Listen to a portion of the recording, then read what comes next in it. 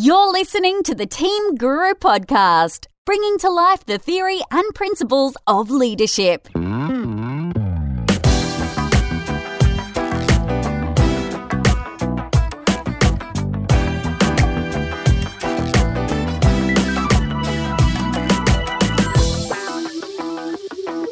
Hello, my name's David Frizzell, and this episode of the Team Guru podcast is another in a series that I've done in conjunction with WIMMARQ, or Women in Mining and Resources Queensland, is a group that works to support and promote women across all areas of the primary resources industry. I'm proud to have been associated with them for a little while now. In episode 76, I spoke with Tim Crossley, former Chief Operating Officer of BHP, live from a WIMMARQ event. And back in episode 57, I spoke with Jenny Purdy, a long-time WIMMARQ member who is currently the CEO of Adani's renewables operation in Australia. And in this episode, I speak with the 2018 winner of WIMMARQ's Exceptional Women in Mining Award, Joanne Dudley. Joanne has been working in the resource sector for 25 years, and like so many, she began her career as a mining engineer.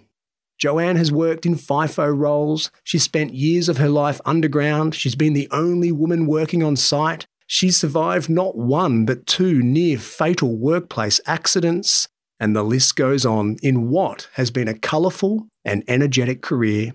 Joanne shares with me some of the stories that have given her career that colour, and she reflects thoughtfully on the role of women in the mining industry, her experiences as a trailblazer, and the revolution of the safety culture.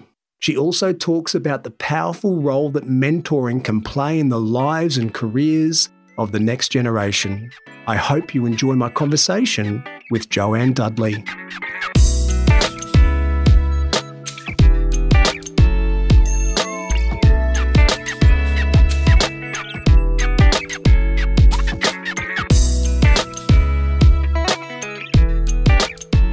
Joanne Dudley, welcome to the Team Guru podcast. Thank you very much. Joanne, you are the WIMMARQ Exceptional Woman in Mining for 2018. Congratulations for a start, but tell us about that. What does it mean to you to be recognised by your peers in your industry, and what does that award suggest? What does it symbolise? Well, it's a great question actually, because I was convinced to apply by a close friend and colleague. And at the time I thought, well, it's a bit of a brag really to try and put yourself forward for an award like this. But since I won the award, I've found it's a great vehicle for whatever cause I would like to raise. And of course that cause is trying to get more women into the mining industry and into STEM careers. And so I've been able to use that as a bit of an intro and a license to operate, if you like. So I've found it to be, so far, really valuable for me because I am passionate about those things. I've read a few things about you. I've read some speeches that you've delivered, and there's some really strong themes that come out from all of that, that you clearly are at the point in your career where you've worked out what you're passionate about, what you care about.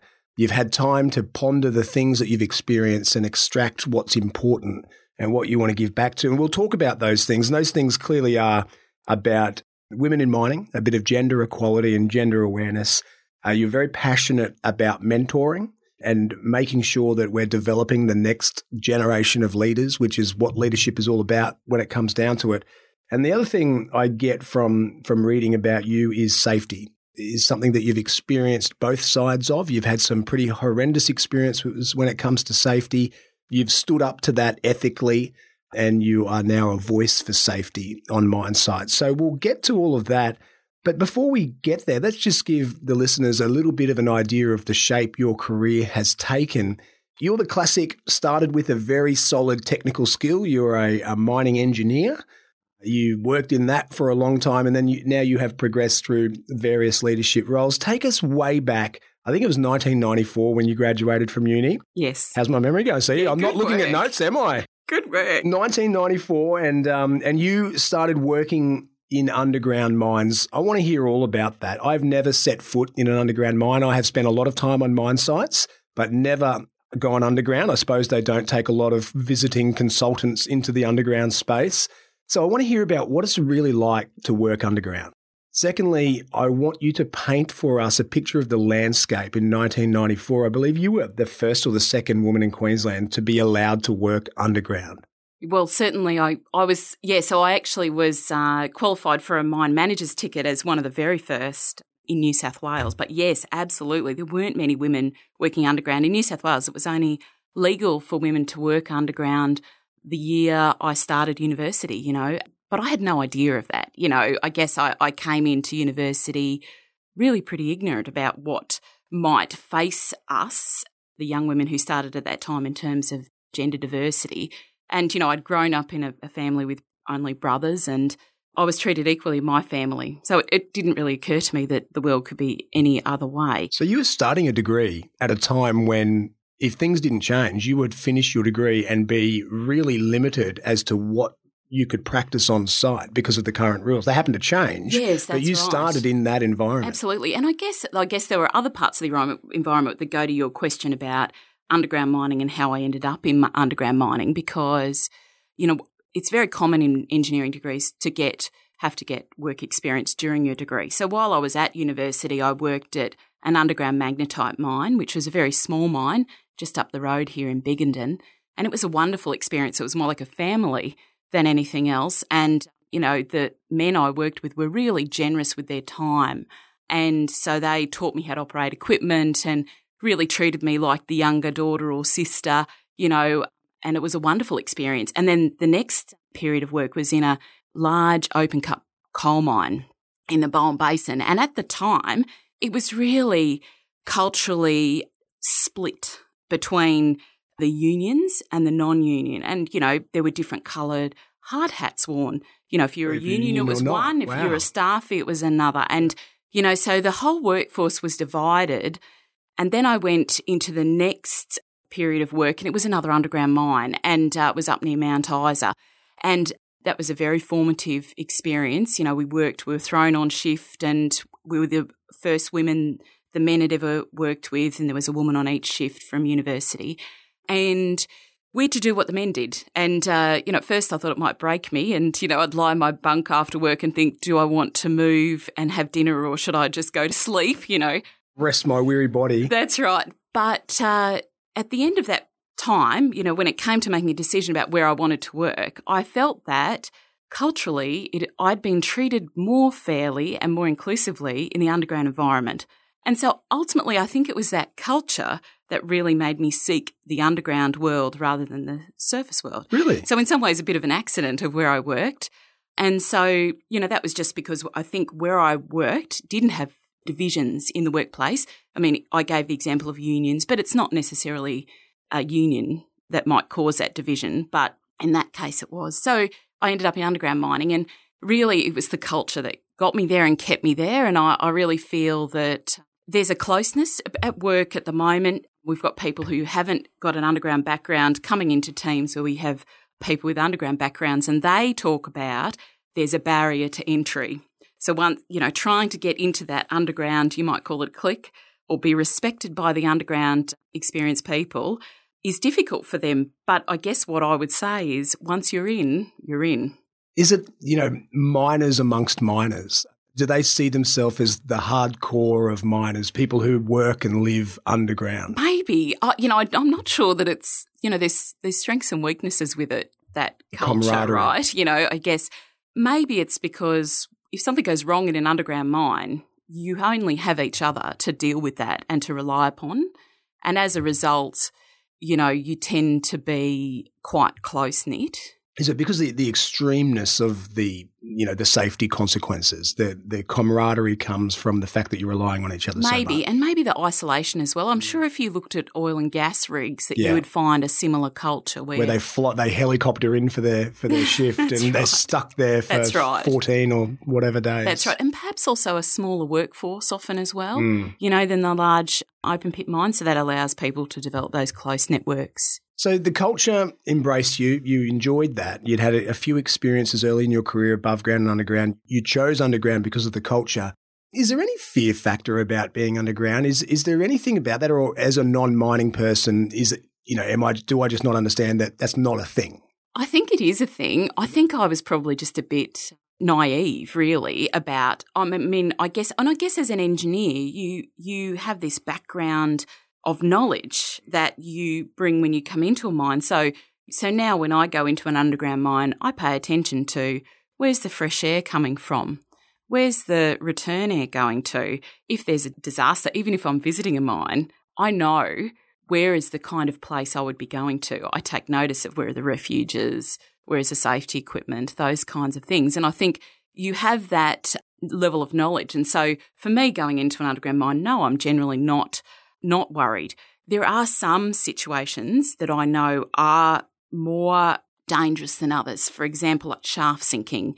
So if I'm going to visit something like that, I'm paying a lot of attention to safety systems and can I develop my own confidence in what's happening here? So even as a visitor, I think you do develop a way of dealing with what danger there might be. Now, can I also say that in open pit mines, there is also lots of opportunities for people to get hurt. And, the vehicle interactions with people and other vehicles are our biggest safety or causes of safety incidents in both mines. And so those dangers still absolutely exist,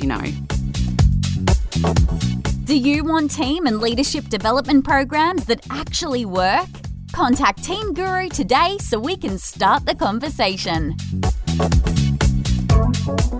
When I think about underground mining, I can't work out if it seems or feels more dangerous than working at heights or not. But I guess as an engineer, you would have this thorough understanding of what's gone into developing that underground mine, and your trust would be in the science and the knowledge that you have from your discipline, where someone like me would just see this awfully deep hole that at any time could crumble around me and I might be stuck here. All right, we'll get off the underground intrigue. I think that's mine alone. Now, you mentioned there safety. We've talked about safety as one of the themes that's come through your career. I've read that you had a couple of standout ugly incidents that happened early in your career. And to put that in perspective, even I understand that between 1994 and 2018, there has been a huge revolution in the safety culture in all mining companies, let alone the one that you work for and the others that you've worked for. Tell us about some of those safety incidents that you experienced early on, and also touch on how you see the changing culture that you've lived through. Absolutely. And, there has been a revolution in safety and what we expect as a society. It used to be accepted people might be getting hurt at work or even killed at work, whereas I think now, quite rightly, society has an expectation that you go to work and you come home in the same condition. Certainly one of my biggest learnings when it came to safety was being involved in an accident underground where I was hit by a heavy object on my head and eventually transported to Mount Isa by the Royal Flying Doctor Service, on a stretcher and with a suspected spinal injury. And, I was a student at the time and, I was sent off by myself. Nobody came with me. So no one from site jumped on the plane with you to accompany you? No, that's right. I was in my early 20s and thinking... That'd never happen now. Well, certainly nobody that has worked for me has ever gone to hospital by themselves, and I think that care for people and the understanding of the vulnerability you're feeling at that time. Do I have a broken neck? Yeah. What would this mean for me? How does this work? And before I left site, the underground superintendent came to me and said, oh, look, if you're not hurt, can you come back to work on the next plane on Monday so we don't have a lost time injury? Are you serious? So you're lying on the stretcher about to be loaded onto the Flying Doctor Service and he hits you up to get back to work as soon as you can? That's right. And I guess, and then when I got back to work with, thankfully I had soft tissue damage and it took a year to get better, but that was, not a permanent injury. When I did get back to site, I was made to sign the investigation form, which blamed me for standing in the wrong place, not for the supports that failed, allowing the cable to fall. And so... Were you standing in the wrong place? No, I was standing next to a phone. I must say I don't stand under anything now when I go underground, and maybe, that's what the expectation was. But I was standing next to a phone to call the maintenance crew and, some other people came through doing some work on the cables and the cable attachments failed. So it was a mechanical failure that caused the cable to fall. So I guess, what did I take away from that? Well, care for people who are injured and worry about the reporting and everything else after you've cared for them and reassure them that we're going to look after you and we're not going to leave you alone in Mount Isa on a Saturday night in the hospital. Wondering if you've got a broken neck. Yes. We're going to investigate thoroughly incidents and we're going to seek the root causes, because, not only did I lose respect for the system, but, you think, well, how am I as a worker going to be dedicated to safety and eliminating hazards when, it's clear that management and the supervisory team aren't supporting that, So I think that that's really important when you're setting a safety culture, is to be really showing people that the root cause is identified and, you need to raise hazards and we will deal with them, because then you're embracing and capturing the thoughts of everybody and the eyes of everybody on site to improve safety. So you are a young lady, a student still. You had this horrendous accident on site where a 50-kilo weight hits you in the head. You go to hospital alone. You're hit up on the way to hospital to get back to work as quickly as possible so I can make sure my KPI of lost time injuries is okay. Then you're asked to sign something that puts the blame on you, and the root cause is not identified. It's just the buck is passed to you. Is there any thought in your mind here, and you're one of the few women on site and maybe one of the few women to ever have worked underground in Queensland or New South Wales, is there any thought at this point that maybe this is not the industry for me? Yeah, and it's interesting you asked that, because at the time it never occurred to me. Maybe I'm a bit slow off the mark, but I think some of that was that at the time, a lot of workplaces were like this, and I'd taken a gap year. I'd had several jobs. I wasn't treated particularly well in those jobs. I wasn't inspired by management in those jobs, and I really felt that going to university gave me the edge on being able to choose work and choose an employer. And so that was really what I was focused on. And so my belief was it would end up leaving me in a better situation through persevering through university. And it did. It wasn't a bad strategy. So but in a way, you thought that's just the working world. Yes. Wow. It was not so much just the mining industry. That's what it's like to have a job. Now, was it that incident or another incident that led you to leave a job at some point early in your career? So there was another job. Once I graduated, I worked for an underground mining contractor, which was a wonderful company to work for, and they gave me lots of opportunities. I led one of their sites for a while within a year of leaving university, and I got lots of, it was a bit of a baptism of fire. So you were in charge, you were a mining manager in charge of 40 people that you graduated from university. Yes, it was insane. That is a baptism of fire. I had no idea, about anything, but I learned a huge amount about people, about behaviour, about looking past what people say and looking to their intent. And that has served me very well for the rest of my career. And then I moved on to another site where I was getting underground experience, and, I was working with another engineer. We used to have 3 engineers, and we would do all of the long hole blasting. So it was really fantastic experience for young engineers. And so we were loading explosive into holes underground, and I was at the back end of the machine on the ground operating the amphotap to load explosive, and my counterpart was in the basket up off the ground loading holes on the hose. And the foreman had said, you need to go and do this job. And we said, we won't finish before the end of shift. And he said, it's not a holiday camp with a few expletives. You better go down and do the work. So we did, but then they fired at the end of shift, and there was a connection into the stope, and we had, rocks falling. I was hiding under one end of the machine with the rocks falling off the roof. Right, and literally fearing for your life? Yeah. Wow. And then, the guy who was in the basket, he sort of wrapped his arms around the explosive cord and sort of cowered in the back of the basket as there were rocks falling out of the stope in front of us. And it was actually strictly within the rules to do that, but it didn't take a genius to realise it was actually a very bad situation to have put us in. And the oncoming shift boss didn't know we were there.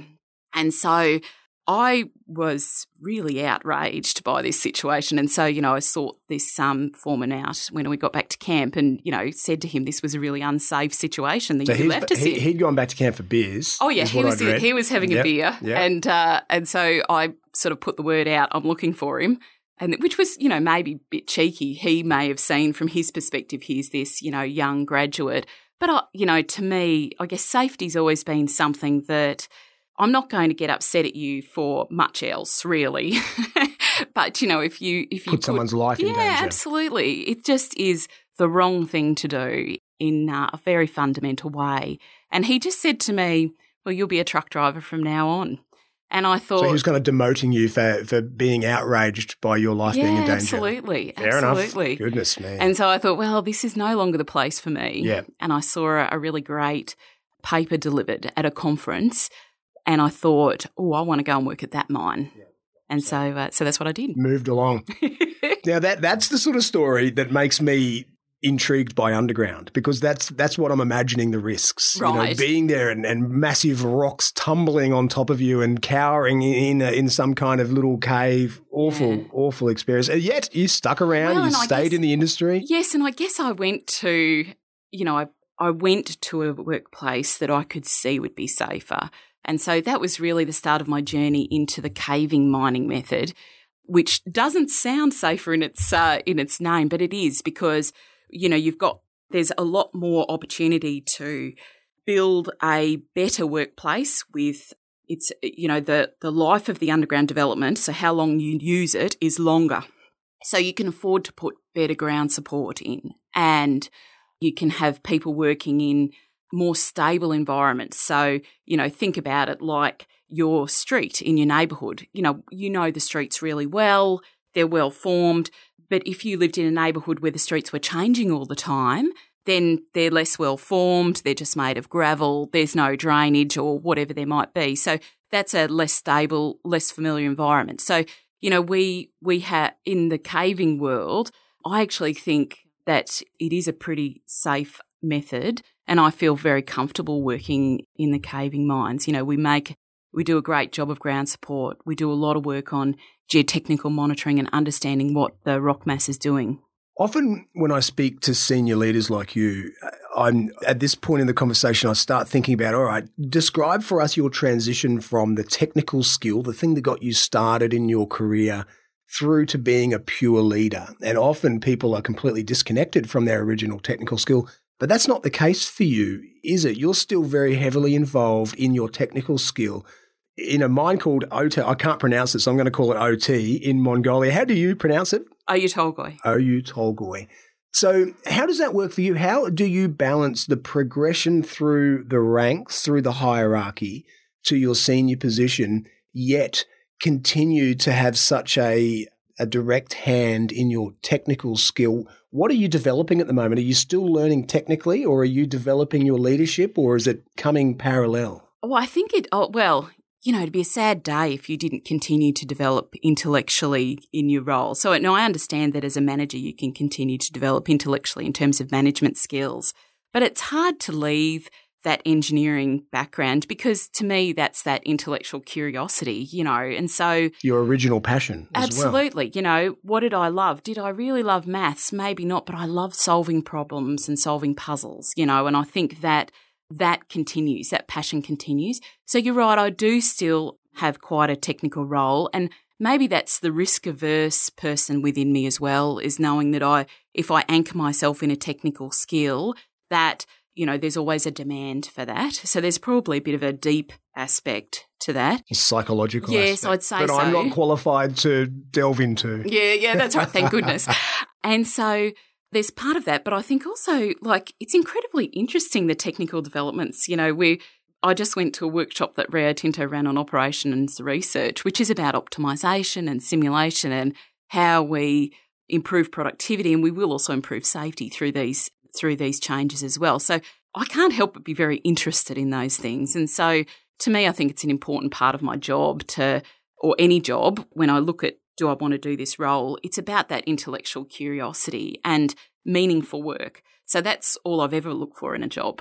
So will there ever be a time where you stay in a large organisation like Rio Tinto and start to eye off or accept roles that take you further and further away from the technical world to the point where being a leader is your technical skill and you are no longer directly connected to the engineering bit? Or will you always, is your passion for engineering and your curiosity so strong that that has to be part of your career? That's a really good question. And, I love the leadership side of my work, but my identity is closely tied with being an engineer and working in that way. And the skills are scarce. The mining industry's put 20-something years of training into me. And I feel like it's a shame if people have those kinds of backgrounds, if they walk away completely from that. And so I'm a bit conflicted because I do love that leadership work, and ultimately it would be about the opportunity. I probably wouldn't seek an opportunity like that, but if it was brought to my attention, maybe I would, But I really enjoy the engineering side of work. Maybe it wouldn't have to be underground mining. It's about the problem and being able to be connected to something physical as well. And I think that's also something about the resources industry. We absolutely can identify with what we do. What do? I produce copper and gold and in Mongolia. And that mine contributes a huge amount socially to Mongolia and its development as a country. One of the other very strong themes that come through talking to you, talking about you and reading about you is your passion for helping women in the mining industry. And that's probably pretty obvious why. You started it at a time when there were few women in the mining industry. It was harder for women. In fact, not long before you started, as you said, they were banned from working underground, which is amazing. It reminds me a bit of when I was in primary school and the teachers used to openly talk about the fact that the men and the women earned less money. That was just as on the pay scale. And I know that's still the reality in the real world, but geez, back in those days, it was still it was just okay to discriminate. So there's no mystery as to why that's become a passion for you. You spent amongst many other things, and you're enormously energetic, by the way, as reading a few things about you. You're the chair or on a bunch of committees.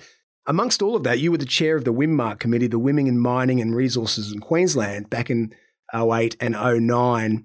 What is it about women in mining that you're so passionate about? Why is it so important that we get more women in mining? Why can't it just be a blokes industry? Yeah, that's another great question, and I have asked myself, well, why am I doing this? And, I think from my own perspective, the rate of change has been too slow. And, ultimately we haven't reached a tipping point. And why is that tipping point important? Because I think women contribute incredibly to a workplace through providing a slightly different perspective. I mean, there's a spectrum of behaviour across both sexes. But I think, the workplaces that I've worked in that have 20% or more women were safer and more productive and more open workplaces and better places to work. And as a result, I think why shouldn't every workplace enjoy that diversity? And so that's really been my motivating factor. I wasn't that involved for the first 10 or so years of my career because I could see things were changing. But, I got to 15 years in and looked in the rear view mirror and thought the pace of change is too slow. And so I got involved in WIMMARC, and that was about providing networking opportunities. And, I felt that was good for women. They could build a network, and when a problem shared with others, and problem halved. Exactly. And trying to help women to find their own solutions, to stay in the industry and to emotionally connect with other women so they didn't feel like the only option was to leave. And I think we also suffer a bit of maybe higher levels of attrition in the females that enter the industry versus the males. And as a result, everyone that goes through is precious. And so I've changed strategy now, and so I'm involved in the high school that my children have been going to, and they graduate 400 students a year. And I'm working there with the staff to try and help them to see the resources industry and STEM careers as a desirable career for everyone, but particularly the young women that are going through the school. And then I'm involved through Rio Tinto sponsors a Women in Engineering project at the University of Queensland, and I sit on the advisory board there. So I'm able to contribute to strategy, and having 2 teenage daughters has given me a real window into that demographic. And I also go to their functions and try to reach into my network in Rio Tinto. You know, I've worked in Rio Tinto for a long time now, and one of the things I can contribute is that knowledge of other people. What other women engineers are there? What other young men engineers are there that can come and talk to students who will help inspire them to see that men and women can do this career and it looks pretty attractive. You know, so that's part of developing a strategy to try and encourage more women in. And then I also am a keen participator in the WIMARC and QRC mentoring program. And why am I doing that? Well, you know, I've asked to mentor young women who work at site. I don't really want to mentor women who are in the city, because when I was at site, and particularly the FIFO roles in my early career, I would have loved to have somebody to talk to about everything, you know, everything from how should I be leading people and how should I be, you know, what should I be looking for next, you know, what some potential next career steps, you know. And so I really enjoy being able to engage with those young women and see more in them than they can currently see in themselves, you know, and say, hey, you know, you could be doing this next, or you could be doing that next, you know, and hopefully they take something from that and I take something from that relationship with them as well. Whether it's a half-day Energizer session or a comprehensive team and leadership program, Team Guru's unique approach could be just what the doctor ordered for your organisation. You talked a lot about what's important, why it's important to have women in the mining industry, and that it's a fantastic career. It's a wonderful industry, not just for anybody, but for women in particular. But I think that the injection of more women in the mining industry has saved it from itself. Back in episode 57, I had Jenny Purdy on the show, who of course is the CEO of Adani Renewables now, but she had a career much like your own. She started as an engineer in the resources and mining industry. And she described the beginning of her career where it's as if the mining industry was festering in the misguided juices of masculinity, you know, the naked pictures on walls. And you can imagine that the sum of the whole was much worse than its parts. They would get together on site and, as I say, fester in the juices of misguided masculinity. And if it had continued down that path, it would have been or continued to be a really ugly industry. So just having women on site saved them from that. And it has forced them to civilise the industry to a certain extent. And I imagine that goes well beyond the tea room. It's not just about getting rid of the nerdy pictures. It's about opening people's minds to the possibilities of being more efficient and effective and being more safety conscious as well. And I imagine the injection of women in the industry has opened up a whole bunch of opportunities that are probably pretty hard to measure and intangible to a certain extent. I also spoke to someone called Fabian Dattner in episode number 49, and I'm not remembering this. I have had to look this up while you've been talking. Fabian, who I really enjoyed speaking to, describes herself as a leadership activist, and she thinks that we shouldn't just be evening up the number of women and male leaders in the world, that women should actually take over because men are ruining the world. And she draws on statistics or research to say that women are better than men in 4 ways, and this is what we need. Women are more predisposed to collaboration. Apparently, that's a scientific fact. Women are by nature more inclusive, and I guess those two go hand in hand. Women have a more attuned legacy mindset. And finally, they can be better trusted with public or common assets. So if for no other reason than those and that cultural stuff that you talked about, what you're doing with all of your work around evening the gender gap in the mining industry is worthwhile. But it's come a long way, hasn't it? Are you happy with where it is now? If it was, do you feel like it's time to take the foot off the pedal in terms of pushing for equality in the mining industry, or are you not happy with where it is yet? So there's sort of 2 answers, I think. One is, am I happy with the general approach and thoughts about women in the industry now? Largely, yes. You know, I think if I reflect at work, there's more tolerance of, you know, being flexible with work. Maternity leave isn't seen now as the disaster it once was. You know, I think there's a lot of awareness of pay equality. and things like that. So in some ways, yes, that's pretty good. But the problem is that if we take our foot off the pedal, we haven't reached the tipping point. I really think could slide back so easily. Yes, I really think we need to be making sure there's probably at least 25% women in across the board, and I'm including trades here, and I know trades roles, I think, they might just be the last bastion because it is tough. It's tough physical work sometimes, and trying to paint the picture for young women who might be heading for those kinds of roles that this is okay and you need to try and cope with some of the tough work, but also it's an opportunity to improve work, because if a woman can't do it, let's change the way we do the work, because you can bet there'll be a guy who's having trouble too. So I think, which of course is one of the things women do bring to the workplace as well, is that, just because a woman can't, it used to be there's too much swearing for women to come along to the workplace, and then it used to be as if that was out of their control. I know, and then as if a woman had never heard of a swear word. True, yes. And also then it was, the work's too physically difficult, and to some degree that may have been true, but where it is, we should be really looking at work practices to make the workplace better for everybody, and now it's women aren't interested. Well, maybe they're just not interested because they can't see themselves there, and they haven't had a role model to show them, well, actually, that's kind of interesting work.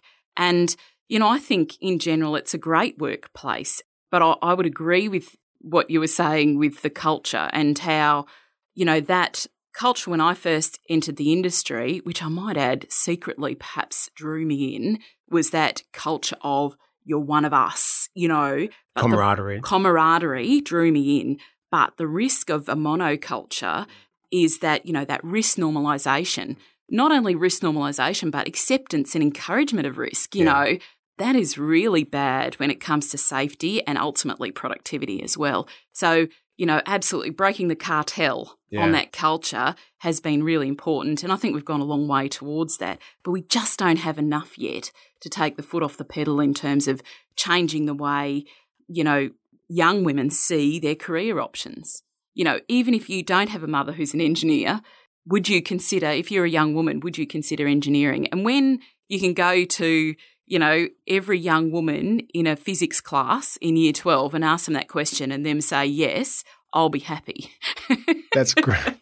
All right. Now, the last theme that I want to talk about that comes very strongly through, as I say, the conversations I have about you and what I've read is the mentoring thing. And I know even just last night you were at the launch of the 2018 WIMMARK mentoring program.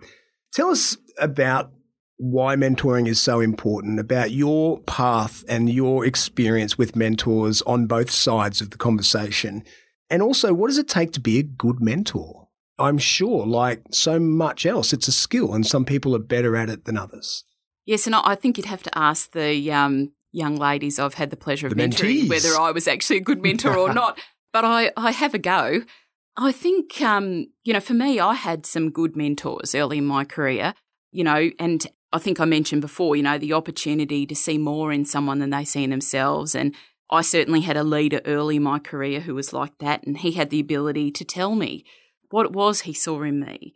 And that was just a wonderful gift for him to have and a wonderful gift for me to receive, So I certainly feel like if I can provide that to some young women in the industry, then that's great. And, I mentioned, when I was working in fly in, fly out roles, it was a terribly lonely time. I worked on a site with 400 people once and, I was the only woman not in the catering workforce.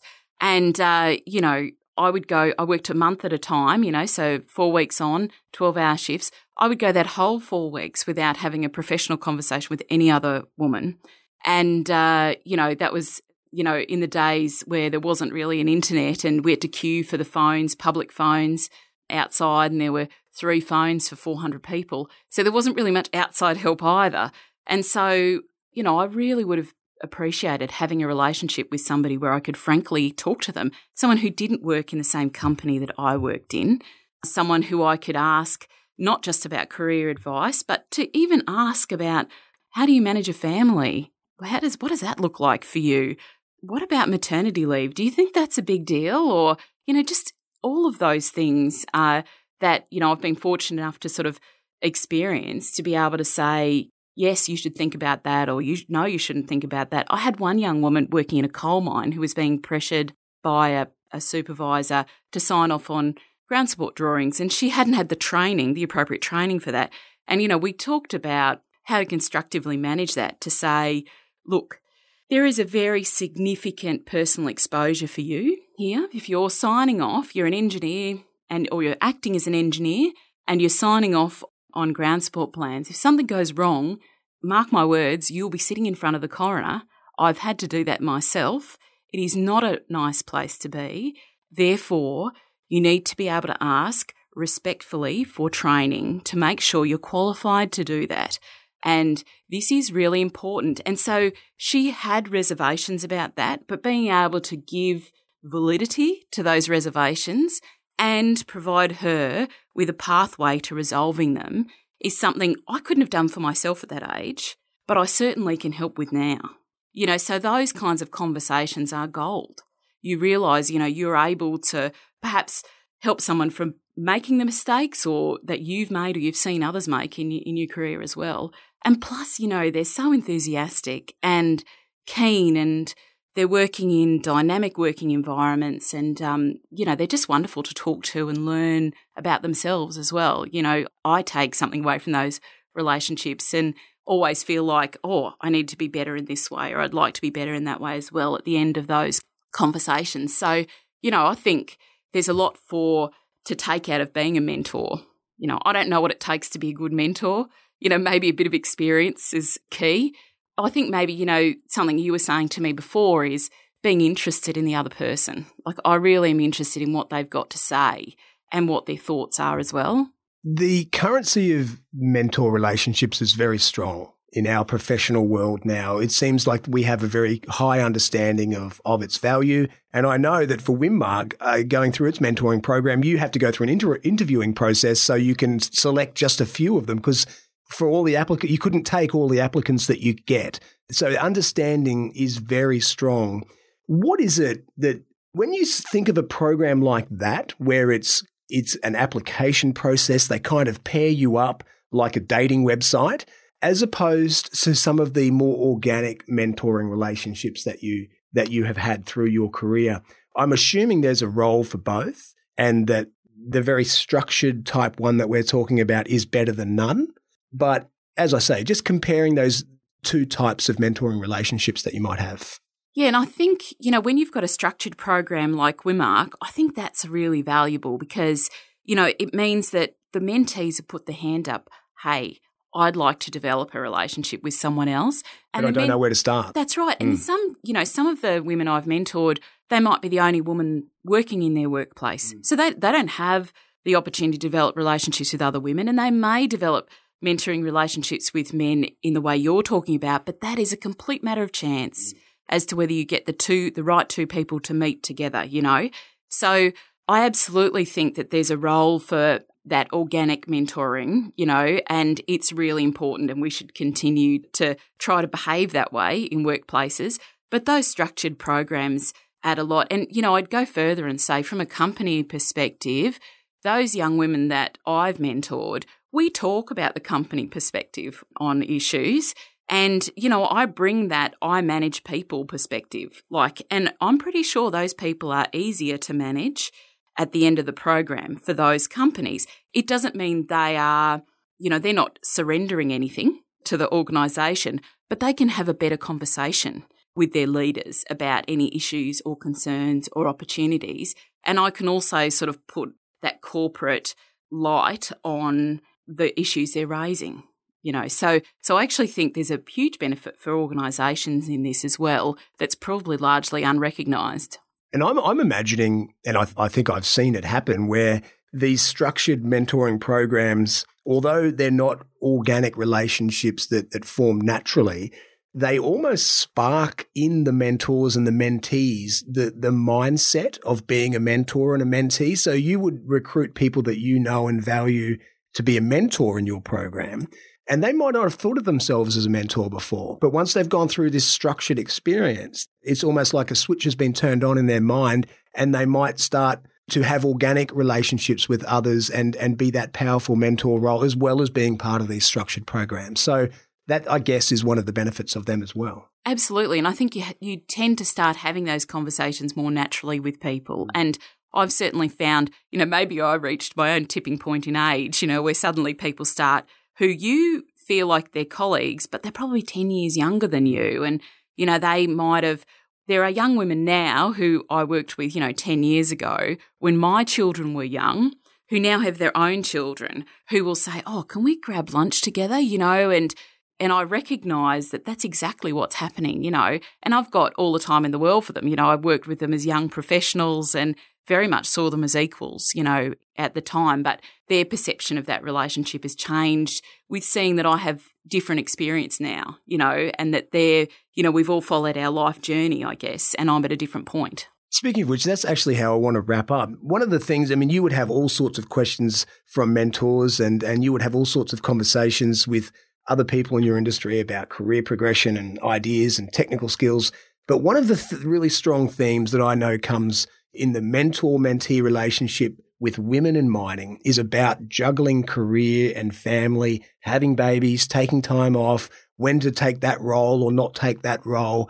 How did you do it? You have had this really healthy, energetic, productive career through the mining industry. You have 2 teenage girls, I think, 2 growing girls, young women, and you've been married that most of that time. You've lived abroad. You travel a lot even now.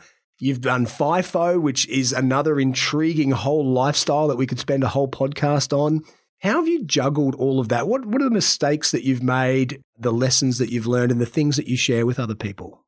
Yes, and I think the first thing to do is, in any part of your life, if something isn't working, change it, I think that would be the first thing I'd say is if something didn't work particularly once I met my husband. So I met my husband probably within 18 months of leaving university, so we've been together and we've actually been married 20 years this year. Oh, congratulations. Thank you. And so quite the achievement. Yes, it is. And I feel like, marry the right person is probably that's a good start. First thing, and I don't know that I would have had children if I hadn't married somebody that I could see myself having a family with and who would be an equal partner in life. And so, my husband is as supportive as he could be, and I've tried to be supportive of his career as well. But he's definitely taken one for the team more often than I have, I think, I'd say. So that's a great start. I think, being clear on what your priorities are, like work's important, but, I worked with a lot of men when early in my career when I was doing fly in, fly out work who were on their second marriages or they were going through divorces. And I often felt that they had a lot of regrets about what they'd done. And I always thought, take a no regrets kind of approach, first things first, if something's not working, change it and, go in with a plan. But if that's not working, something has to change, and I think that, my husband and I have always talked actively about whatever's going on in our lives and with our children. If there's an issue, okay, how are we going to deal with this?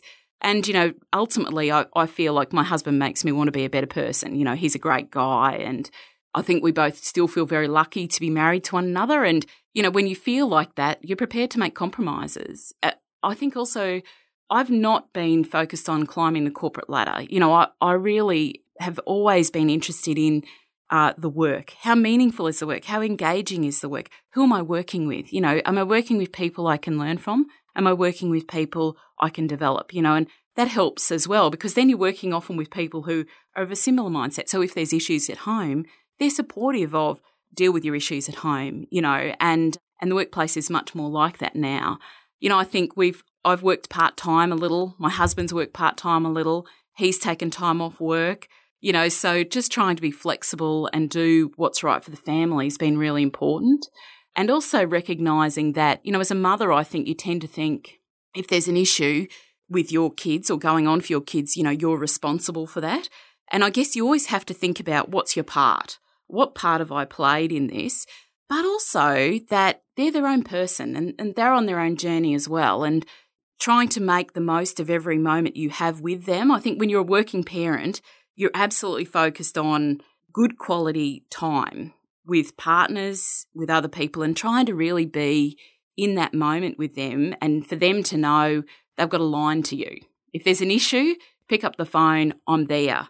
And it has been hard at times. I have been overseas and there's been things happen and floods, and you've got, a child on the end of the phone saying, "Oh, I can't get home. What do I do?" And you think, gosh, I wish I was there. Then you just have to think, okay, how can I make a difference? Are you standing undercover? So you say, I'm not there, but what can I do from here? What can I do? Yeah. What can I do to try and help? So I don't think there's a magic solution, but I do think if a parent is happy, whether it's a father or a mother, and that happiness comes partly from working, you're probably a better parent if you feel happy within yourself, So I don't think there's anything wrong with being a working parent. Is it a challenge? Yes. But, if something's not working, try to change it. And I think marry the right person, first thing to do. And I imagine through everything that you've just described, there are these little periods of conundrum and decisions to be made as the kids grow up and relationships develop, and you're deciding when to have another kid, if not, or which role to take. And it's really important that you've got someone that you can talk it through, someone who has been there or knows something about it because they're part of the same industry, or they're a few years ahead with their family. Just being able to have those conversations is really valuable. Yeah, just being able to talk through things, and also talking to your own partner about those things as well. Look, here's the trade-off, and I think, as you go through seniority levels, I've always been really clear about, here's the trade-off. I get to do this, but I'll have to be away more. What do you think about that? How's that going to impact the family? And then both signing on to that, it's classic management 101 really, isn't it? But, it's that, is everyone signing on to what the expectations are going to be? Okay, all right, well, we're going to set forth on this plan and see what happens. And if we diverge from, our nirvana, well, we better work out what we're going to do to get back on track. So I think that's important. All right, very last question. Where is it all headed for Jo Dudley? You've had a long and rich career so far, but it's far from finished yet. Where is it all headed? Well, I've been off mine sites for 13 years now, and so I've been thinking recently I need to lean back in towards the fire and get back to a site role. So I'd like to look for something like that in the next couple of years. And, it'll be tough because I've got a child in high school and, but, again, it's that, okay, let's try and get everyone on board. Let's go forth on this journey, and we'll change it if we need to.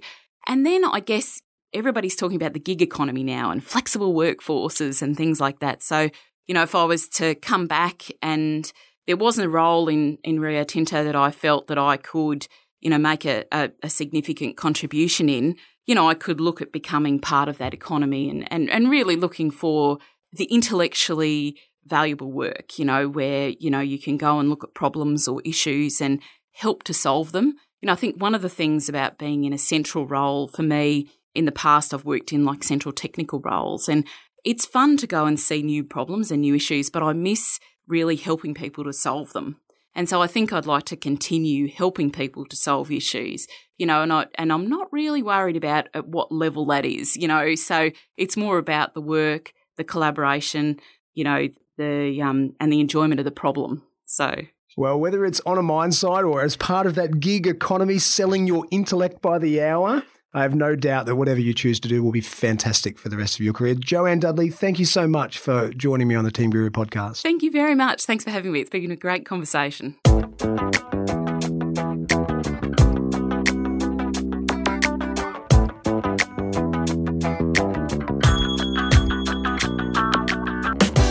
And that was Joanne Dudley. I really enjoyed her enthusiasm and the affection she has for her industry.